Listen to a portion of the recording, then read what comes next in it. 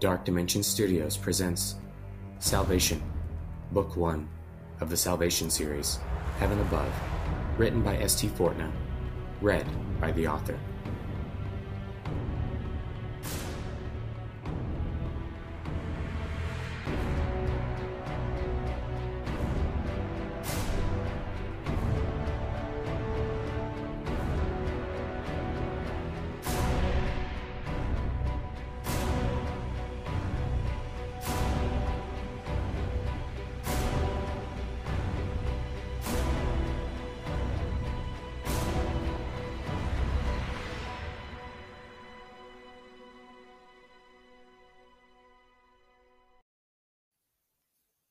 Prologue. My heart rate was increasing. Its pulse was fast and heavy, like that of a man beating wildly on a drum. Sweat was streaming all over my body. My skin felt like it was on fire under the thick fabric of the uniform and tactical gear. I still wasn't used to the weight.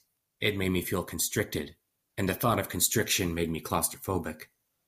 Just before me was an iron door with faded red lettering, indicating it was an exit. It's not an exit, but an entrance to the hell that waited outside. I heard a close explosion that rattled the whole room. The amber lights flickered, the rafters moaned, followed by the sound of bricks and glass collapsing into a pile of rubble. I knew we couldn't stay here long. If we did, the place would topple and crush us. An alert sounded from the device on my arm. I looked down at it and saw the health display. My heart monitor showed 190 BPM. It was reading my stress patterns too, and showed an increase in blood pressure. I was scared. It knew I was. It also knew I was about to go out into the battle once more. The rest of the device came to life. The gears had a quiet whine that became higher pitched as it powered up. The gun barrel elevated slightly from my wrist, emanating a soft blue glow from within the chamber. The battle became more audible. I could hear semi-automatic rounds popping by far-off carbines, followed by screams of soldiers and the enemy. Another explosion. Farther this time. There was an ear-shattering scream from above. It was an air vessel's engines, and rounds blasting from a 50 cal. That was one of ours. "Are we going out there?" a faint voice asked. "Yes," I replied. "Are there more of those things?" asked the faint voice. "I'm afraid so." "Those things. Mutations." "No, not mutations. Creations. Demons. A species hell-bent on annihilating what was left of the human race. They came in swarms like fire ants, living for their one purpose. They were resilient, not feeling, and determined to win. Monsters made by a bigger monster." "Are you ready?" I asked. "Yes," replied the faint voice. "We are," said a second voice with courage. I didn't want to bring them with me, but I had no choice. Leaving them here was dangerous. Coming with me was dangerous. With me they stood a chance. Alone there wasn't one. I took the hand of the one with the faint voice, keeping her behind me, and opened the door. From overhead, another air vessel flew toward the war zone. It launched 2 missiles that roared away with loud whistling and traveling white lines of smoke. I followed them with my gaze as they reached their distant target, a pack of enemy creatures. Bodies and shrapnel flew in all directions from the blast. Flames and black smoke rose high into the air. The war zone was drawing the attention of the Xenos away from us. They were being sent by their collective to retaliate, which would give me a small window to make it to the fog seeder and disable it. The fog seeder, a tower of twisted, reconstructed metals that formed menacingly evil shapes, spiraling up to the cloud line, like the outreached hand of the devil himself, emitting chemicals, keeping the atmosphere from replenishing, and keeping the earth in an unlifting fog. I began to run toward it, with the other 2 closely behind. The weapon on my right arm displayed a targeting selection, but now wasn't the time for it. I glanced at the heart monitor again. It was still warning me. My sight became hazy. I couldn't black out. Not now. That was not an option. Chapter 1. The City of Heaven. 1. I awoke to the sound of the morning wind. The same wind that I had been waking to as long as I could remember. I pushed the covers off and rose up slowly, rubbing my eyes. As I looked forward, I saw the light piercing through the blinds. The wind was always so loud on this side of the city, rushing in from the east. I cast my legs off the side of my bunk and felt the chill of cold metal underneath my feet. My room, the refrigerator. But that's how all rooms are in the city. Cold and heartless metallic boxes. The name of the city doesn't match the images that are projected in our imaginations. No, this place is quite the opposite. A purgatory. A place for us to wait. But what we're waiting for, we don't really know. Perhaps we are all waiting for the end to come, but what that end is, and when it will arrive, no one knows. I pulled on my pants and threw on a beat but warm shirt, one that had been made by my mother some time before she got sick. It has a tear on the right sleeve near the cuff, but I don't want to fix it. I don't want anyone to change it. It's one of the only things she left behind. From the other room, I can hear my little sister, Corey, banging pots and pans in the kitchen. She always liked to cook breakfast for Dad and me, just like Mom used to in the mornings. It's incredible how much alike they are, Corey and Mom. It makes me sad that she never got to know Mom as long as I did, but that's how life is here. When someone gets sick, it will probably be their end. As I entered the kitchen, the smell of cinnamon filled my nostrils. A family favorite, cinnamon oatmeal. Corey scooped the hot cereal out of the pot and into our bowls. I saw that my dad wasn't awake yet. He usually sleeps late. He has since Mom left. I made my way to our little round table in the kitchen and slid into the chair. Our kitchen is small, very small. There is barely enough room for one person to move around, but there were times when the four of us managed to cram in together. Most of the other housing units are the same. A very small foyer from the door that acts as a living room, a tiny kitchen and dining area, then two small rooms for sleeping, parents in one, children in the other. Not all units are this way. There are some who are privileged, those whose families have been able to afford it, lived in mansion-sized units, multiple rooms, separate kitchen and dining room, a bedroom for each family member. Even with the larger units, the population was becoming increased and harder to make room for. The governing committee had been trying to find a solution for the growing problem, but they couldn't seem to find an answer. Corey placed the bowl of cinnamon oatmeal before me. "Eat up while it's hot." "Thank you," I said and took a spoonful of the gooey substance. "How did you sleep last night, Bron?" "The same. The wind woke me up like always, and the smell of your wonderful breakfast." She giggled. "I'm glad someone likes my cooking." "You're becoming quite the chef.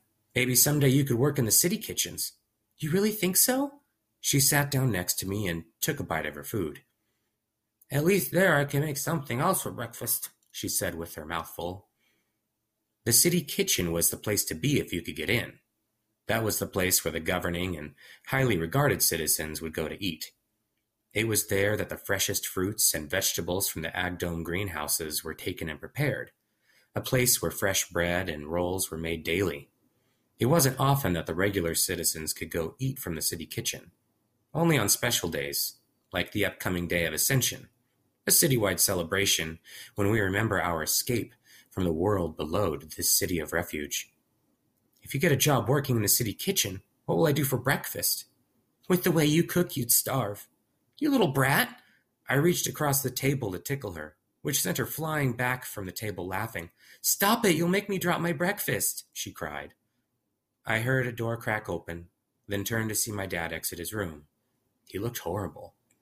My sister and I became silent as he took his place at the table with us. He looked at us both with his tired eyes. "Well, don't everyone speak at once." I could smell a faint odor of fermentation. "Good morning, Dad," said Corey. She then served a bowl of breakfast for him, and he took a seat next to me. "It smells delicious, love," he said, taking a big spoonful. My dad took Mom's leaving us harder than my sister and I. He used to be considered one of the happiest people in the city. He took his job to heart, working and maintaining the city structure, and he always helped those who needed a hand, but when Mom left us, he changed. Now he rarely gets enough sleep, spending hours locked away in his room with his drinks. He's broken. and he has lost his energy and motivation. "Today we are going to the greenhouses for school," said Corey. "What will you be doing there?" asked Dad. "Our teacher said we're going to learn the cultivation cells and how they work. They said that we're going to start learning about their process and how we get all their food." He sighed and stared at the bowl of mushy cereal. "Maybe they can explain to you then why there isn't enough for all of us." We grew silent for a long while, eating spoonful after spoonful of our oatmeal. Finally, my father spoke up again. "Today we'll be working on the east supports, Bron. I will need you to scale down into number 37 and scrape off the rust." I hated going into the city support beams. They were a tight shaft to climb down, hard to maneuver in, and you were surrounded by pitch-black darkness with only the light of your hard hat. "Why can't Elijah do it?" I asked. "He's better at it than I am. He's quicker and smaller." "Elijah is foolish and doesn't take care of his tools. The idiot dropped an entire tool belt down the shaft last month. We don't have many tools for work around here. Everything is precious." "Please, I don't want to go down there again. Let me work exterior," I pleaded.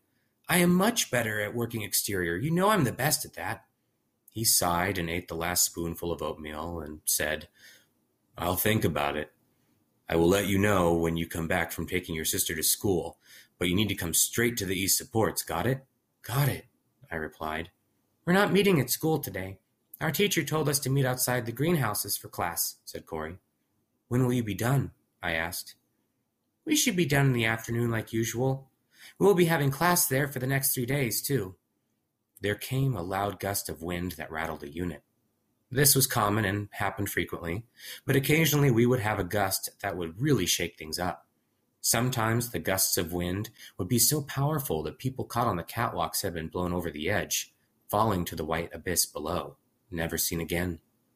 Because of this, I always made Corey wear the parachute I found for her. I never let her leave the unit without it. I always told her that in case she ever did fall, to pull the cord right away and she'd be safe. Parachutes, like everything, were hard to come by.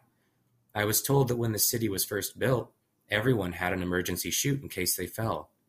That was a long time ago, and materials became scarce for things like clothes, so people turned to whatever materials they could find.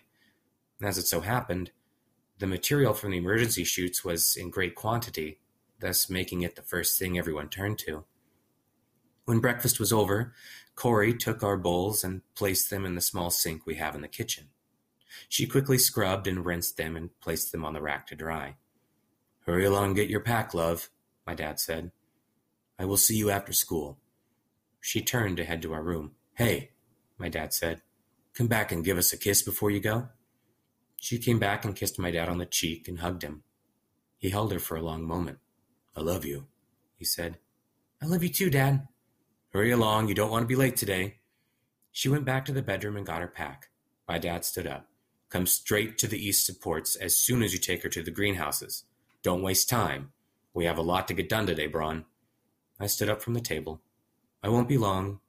I then grabbed my jacket from off the coat hanger on the wall. It was a thick brown jacket, perfect for keeping warm in the cold winds that blew through the city. Corey re-entered the kitchen, bundled in her coat, and wearing her special backpack with the emergency chute nestled within. "All ready," she said. "Okay, let's go then," I replied. "Bye, Dad." "Goodbye, love. Have a good day. Stay safe," he called from his room. "I will." I opened the door of our unit and stepped out onto the metal walkway and held the door open for Corey. She bounded past me and began to hurry along. "Don't go so fast," I warned. "I only have a few minutes before they start." "We'll get there in no time. It's not like you'll get there and they won't let you in if you're late." I shut the door behind me and heard the lock click. 2. We walked together, passing a row of 3 neighboring units, each one the same as the next, rectangular structures with a single iron door and a number above each entrance. I looked over to my left, out at the other branch of housing units. There is about 10 yards of a gap between our walkway and theirs. I looked down past the hand railing at the white abyss below. I don't know how far down it goes. All I know is it's very far. Looking down at the nothingness always sent a shiver down my spine. What's down there? That was a question I always asked myself. I wondered if there was anyone down there still. The white sheet of clouds always looks the same, never changing. Sometimes it's closer to the city, other times further down, but it never disappears. It's always there. Corey and I turned at the end of our row, which opened up to a safer, larger area to walk on.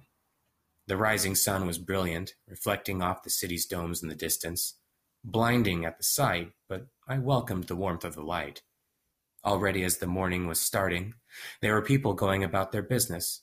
Most of us have jobs as part of the community, except for those who can't, or if you happen to be one of the few who gets away with laziness. Corey and I hurried through the increasing crowd of citizens, making our way toward the greenhouse. The city itself is fairly large. I have no clue how big it really is.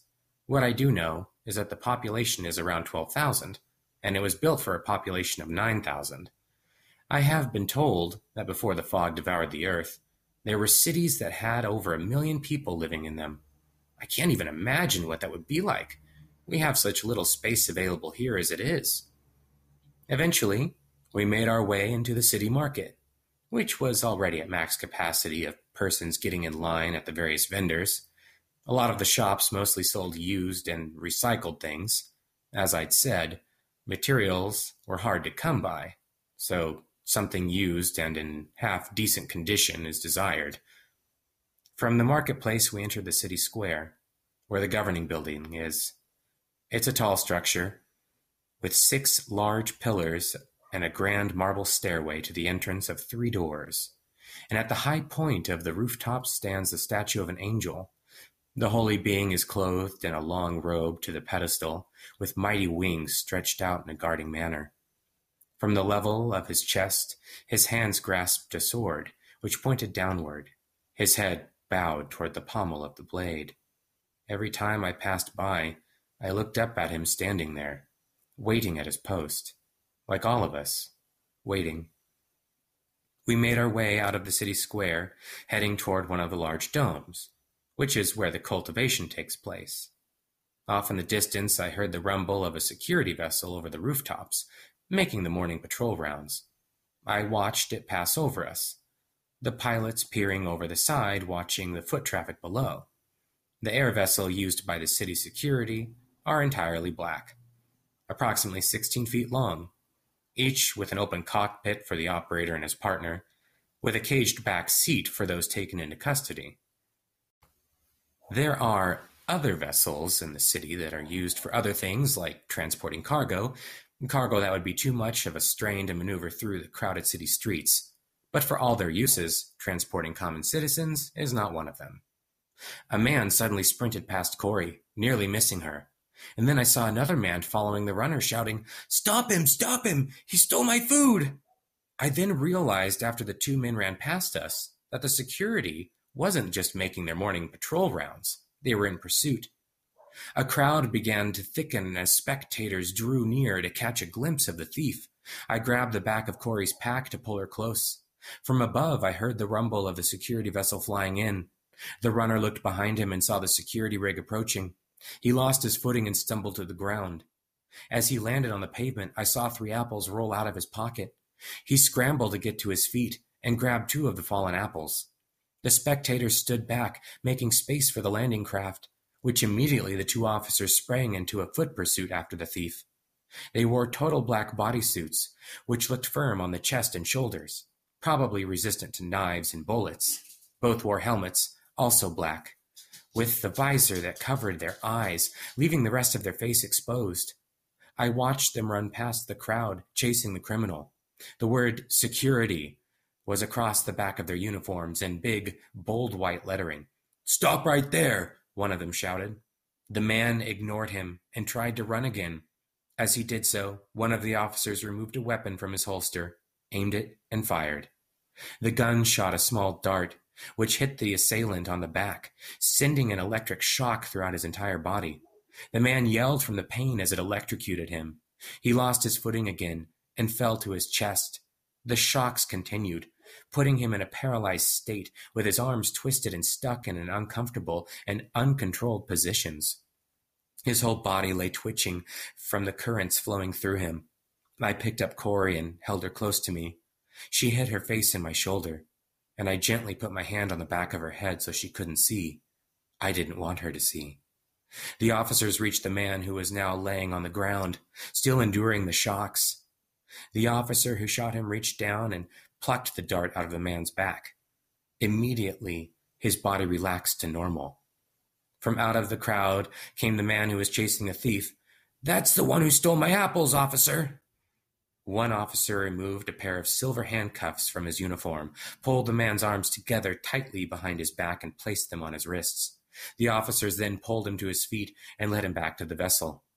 One of the officers began to read to the criminal his rights and dragged him toward the vessel. "Citizen, you are hereby charged with theft and evading officers after committing a crime.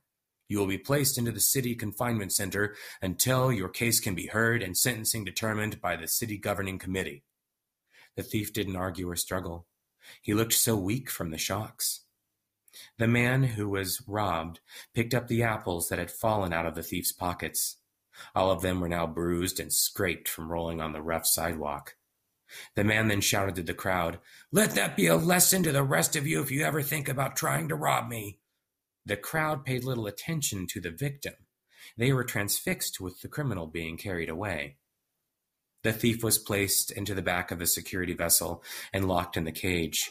The officers climbed into the front and started the engines. A powerful thrust of heat and exhaust escaped from underneath the craft, creating an intense wake of warmth. It lifted into the air. I watched them turn back toward the way they had arrived, going to the city security's confinement facility. The crowd of people slowly dispersed once again, going about their own ways. Quietly, they whispered to one another about the incident. "All that for rotten fruit," I heard one say. "Pitiful," said another. I set Corey back down on the ground. "What's going to happen to that man?" she asked. "I'm not sure," I said. I actually did know what would happen, but I wasn't going to talk to her about that. Not many crimes are committed here. In heaven, there is nowhere to run, and judgment was quick and swift, often carried out by the city security. I've only heard about one very serious crime committed here: murder. I'm not sure of the details, but the penalty of murder in heaven is immediate execution. We finally reached the greenhouse. I looked around and didn't see Corey's class. They must already be inside, and I said, "I'll go with you." 3. We entered through a massive doorway into the main lobby. The doors to the greenhouse, which were giant steel reinforced doors, were propped open for the daytime. After sunset, the doors were bolted shut, just in case anyone had the guts to try and rob the food storages, which would be impossible for any regular citizen. There was a guard that stood a short way past the entrance in the center of the lobby, next to an elevated glass monitor. He wore a green uniform, similar to that of the black uniforms that the other security officers wore, even with a similar weapon in his holster. The only difference was that this man didn't wear a helmet as the others did. He just wore an earpiece to communicate with the other security officers. He held up his hand as we approached. "State your business," he said.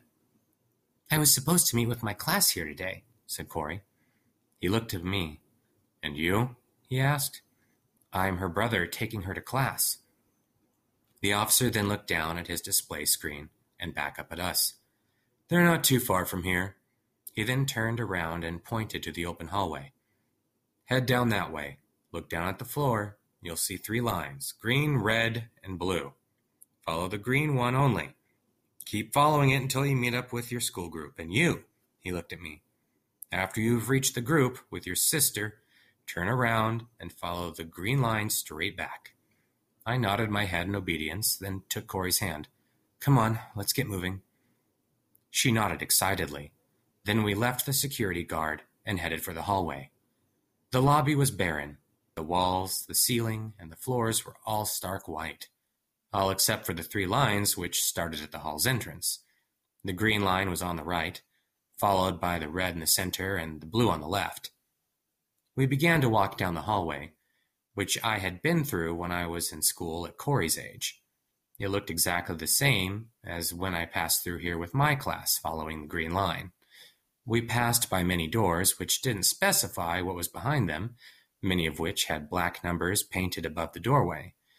We came to a split in the hall, the green line leading off to the right, with the red and the blue cutting away to the left. I looked above the hall, which the green line continued down, and read Regulations and Labs. It was all in black lettering. Corey let go of my hand and started to walk faster. "Hey, don't get too far ahead of me," I said. "But Braun, I'm late." "We'll get there soon enough," I replied. Her shoulders slumped and she slowed back down to my pace. I began to wonder why we didn't see anyone else in the lobby or the hallway. I seem to remember a lot of people going to and from many of the closed doors when I was here last. Men and women in white lab coats, and all of them very clean-looking too. I imagine that the ones who get to work here must have more at their disposal as far as cleanliness and hygiene is concerned. The regular citizens also have hygiene facilities that are shared with each branch of housing units. It's separated by gender, each with a toilet, sink, and shower with a small hanger for your clothes and towel in one corner. There is also a clinic, which we go to for medical and dental care, although it's not easy to get in to see a doctor. I was told that back on Earth, it was easier to see a doctor, that there were large multi-story clinics and centers, some dedicated completely to one type of medical care. There were entire universities dedicated to learning the medical professions too. Only now it's an apprenticeship of sorts. Years of training in the clinics until you can see patients on your own. At least, that's what I have been told. I would have probably tried to get an apprenticeship of that type, if I could pass any of their tests, but all I'm cut out to do is manual labor, like city structure maintenance, which isn't any less important, I think, but others don't notice we exist. Without us, the city would probably rust and wither away. I had even wanted to become city security once, but it's just as hard to get into, and my mom, when she was here, thought I would be happier doing something else. Corey and I passed by a door which didn't have a number above it. Instead, it said Soil Regulation.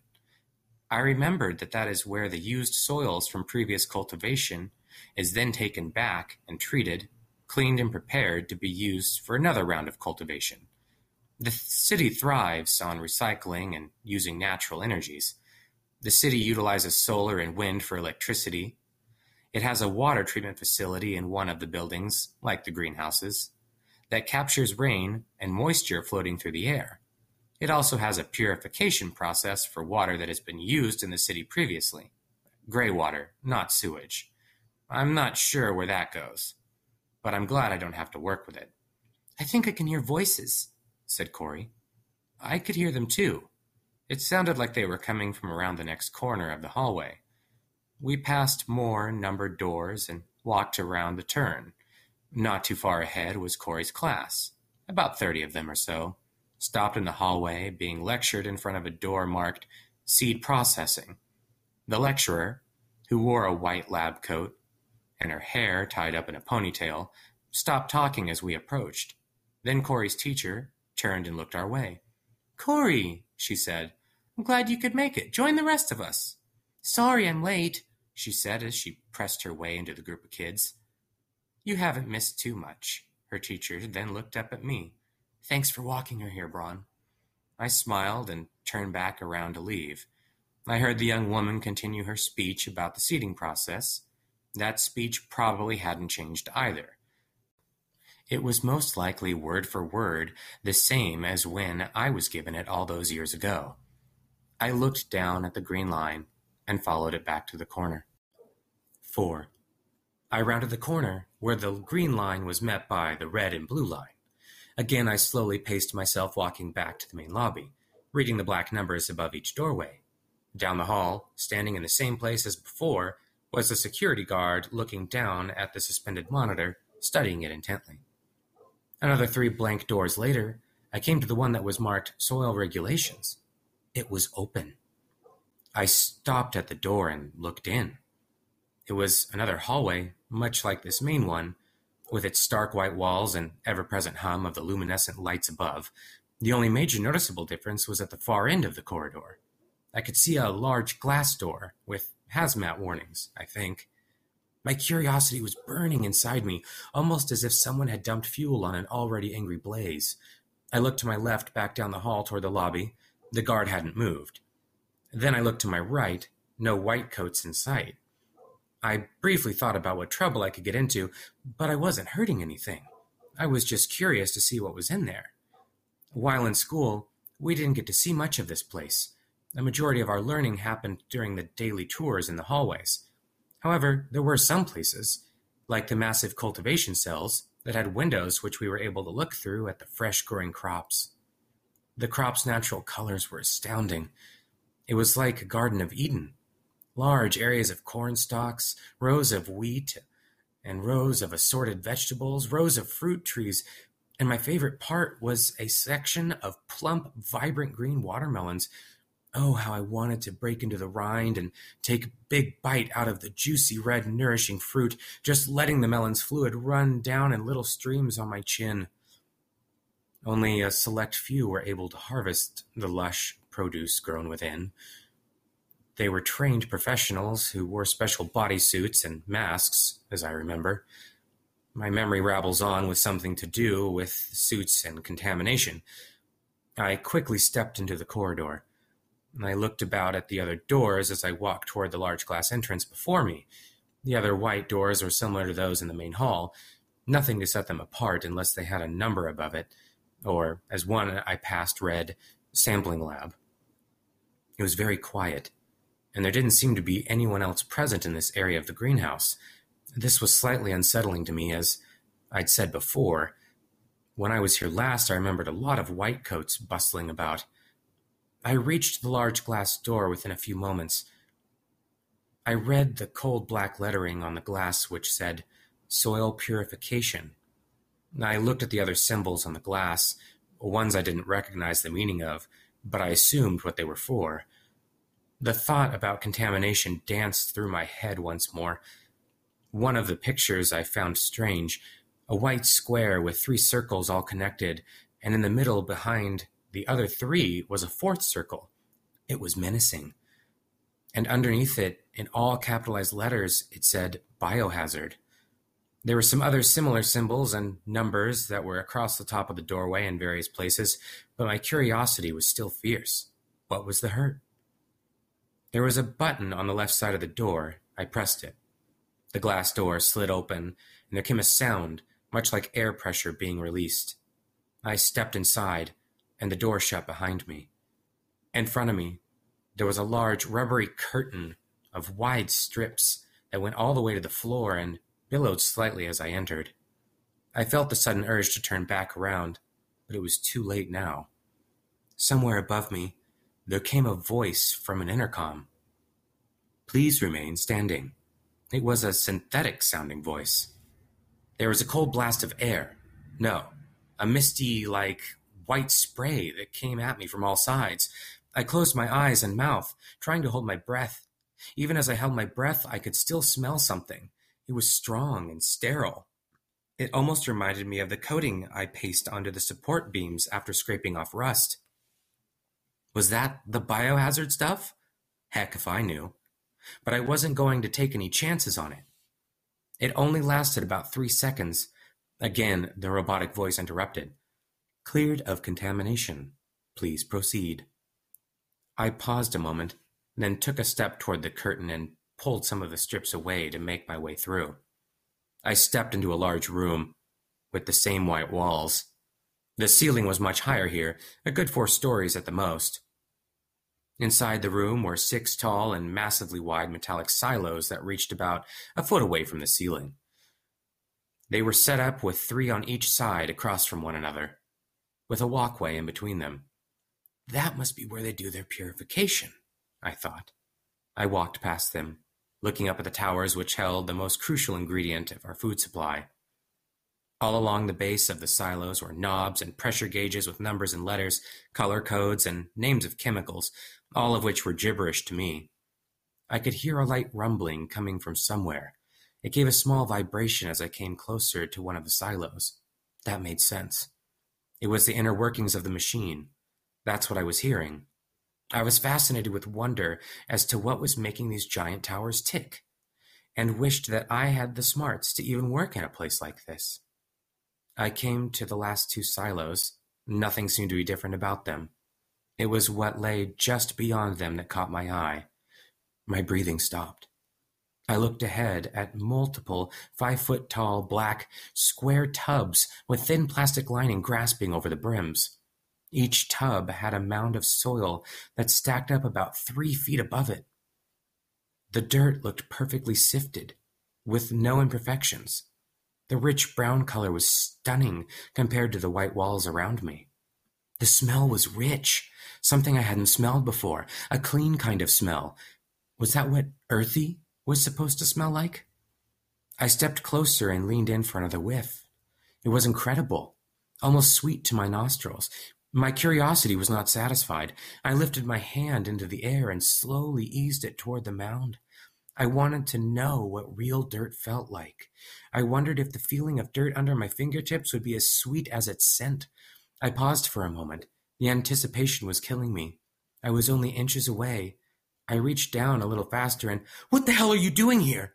I spun around, fearing that it was a security guard, but the voice sounded much younger and frantic. I was right. The voice had come from a young man in a lab coat. His face was full of pallor, as white as the coat he wore. His eyes were open to their fullest, with a fear-struck gaze. He was young, and not much older than me, maybe his early 20s.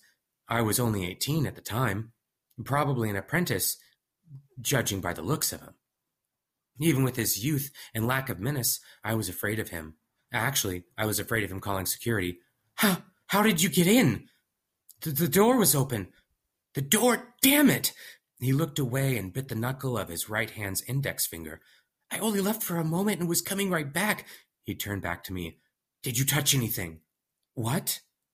He came up to me and grabbed my shoulders. "Did you touch anything? The soil?" No, I didn't. I was going to, but are you sure?" "Yes." He let go of me and stepped away. His knuckle returned to his mouth, and then he spoke frantically again. "Do you realize what you might have done? You could have contaminated the whole damned load. The whole place, even. Do you know how much trouble that'd cause? That kind of setback would be—" His face grew whiter still. "Please, don't call security," I pleaded. "I didn't touch anything, honest to God." "Security?" The man laughed a crazed, paranoid laugh. "If I do that, they'll put us both in the slammer. Me for allowing a breach, and you for trespassing." "Then I'll leave, quickly and discreetly." "It's not that damned simple." Then what else can I do?" The man thought about this for a moment. "All right. We'll get out of here to the hallway, and from there I will lead you to the main hall. If the guard sees us in the main lobby, just act like we're old buddies, catching up. Got it?" And then something really bad crossed my mind. One that I hadn't even considered before entering the soils lab. "Aren't there security cameras?" I asked. I could see the white coat's heart skip a beat. He muttered a curse under his breath and placed a hand on my shoulder, pulling me to walk with him. "Quickly," he said, hushed. I'm not sure if the cameras captured audio too, but if they did, it was far too late to start speaking in hushed voices. Even with the fear and adrenaline pumping through my body, my curiosity was still ablaze with questions about the soils. However, I didn't ask them. I figured that now would not be the time to discuss any scientific process with the chance of getting arrested. We stepped through the rubber curtain and back into the decontamination room. The white coat pressed a button on the wall and another cold blast of white mist sprayed around us. After it had completed, the robotic voice returned. "Cleared of contamination. Please proceed." The large glass doors made a click and slid open. We hurriedly walked through the lab, heading for the door to the main hallway, which was now closed. If I was going to ask any question, now would be the time to do it. Why aren't there as many people here as I remember years ago? He didn't break his pace or gaze toward the door. Long story short, some problems arose. I didn't bother asking what kind of problems, and I figured he wouldn't tell me even if I'd asked. He turned the knob of the door and slowly opened it. Very carefully he peered out to his left, and then around the door's edge toward the main lobby. I followed in suit and exited. I could see the guard still looking down at his monitor. He must have never moved while on the job. "Well, it was good seeing you," said the white coat. The guard suddenly looked over at us from his post. I gritted my teeth as I smiled at him, and then back to the white coat. It was nice seeing you too, buddy. The young man backed into the lab hallway, and while closing the door, he mouthed the words, still frantically, "Go act normal." The door shut and locked with that familiar click. I turned back down the hall and walked toward the lobby. The security guard had his eyes locked on me, showing an expression of great suspicion and irritation. I made my way past him and to the open doors. "A friend I haven't seen in a while," I said, trying to act normal, which I was horrible at. The guard made a sneer and then returned to gazing at his monitor. I made it out into the open safely. 5. I was full of relief, and the adrenaline had subsided some. Now it was time for me to get to the east supports and start my work for the day. I had only gone about 8 yards from the greenhouse entrance when I heard a deep voice from behind me. "Citizen, halt!" I stopped dead in my tracks, my shoulders slumped, and I turned around to see a city security guard approaching me, black suit, visor down, and hand near his holster. "Look, officer," I said, "I wasn't doing anything wrong. All I did was go in there and talk to a friend." I continued to lie. The officer was now at arm's length from me. He then reached with his right hand to his side of his helmet and pressed a button to retract the black visor, revealing his whole face. The relief washed over me once more. "What are you talking about, Braun?" It was my lifelong friend, Tristan. We had gone to school together and been best friends since day one. He was taller than I was, better built body, like a brick. He had managed to make it into the cadet program for city security, which was a perfect career for him. He may have been a big guy, tough and strong, but I knew him well enough to know that underneath it all, he had a heart that was very tender. I smiled. "I was dropping off Corey to meet her class. We were a little late, so I went in with her and spoke to someone in there for a bit. I thought maybe they had broken a rule or something. The security guard in there gave me a death stare." Tristan laughed and patted me on the shoulder. I don't blame him. Building security is such a boring job. No mobility. You just stand at your post and wait for something to happen. "How is training going?" I asked. Tristan shrugged. "It's going, I guess. I still have quite a lot of things to learn before I can really do security on my own. I'm just a peon right now. We both are, right? Eventually we'll be in the big leagues, right?" "Sure, if you say so." "Hey, I gotta get back to my FTO, but I'll catch up with you later. Maybe I'll see you in the cafe?" "Sounds good to me." "See you then." He pressed the button on his helmet, which put the visor back into place over his eyes. I waved goodbye to him and began to walk toward the east supports. I hoped that work wouldn't be a bad day. I couldn't handle any more excitement. I'd had plenty already.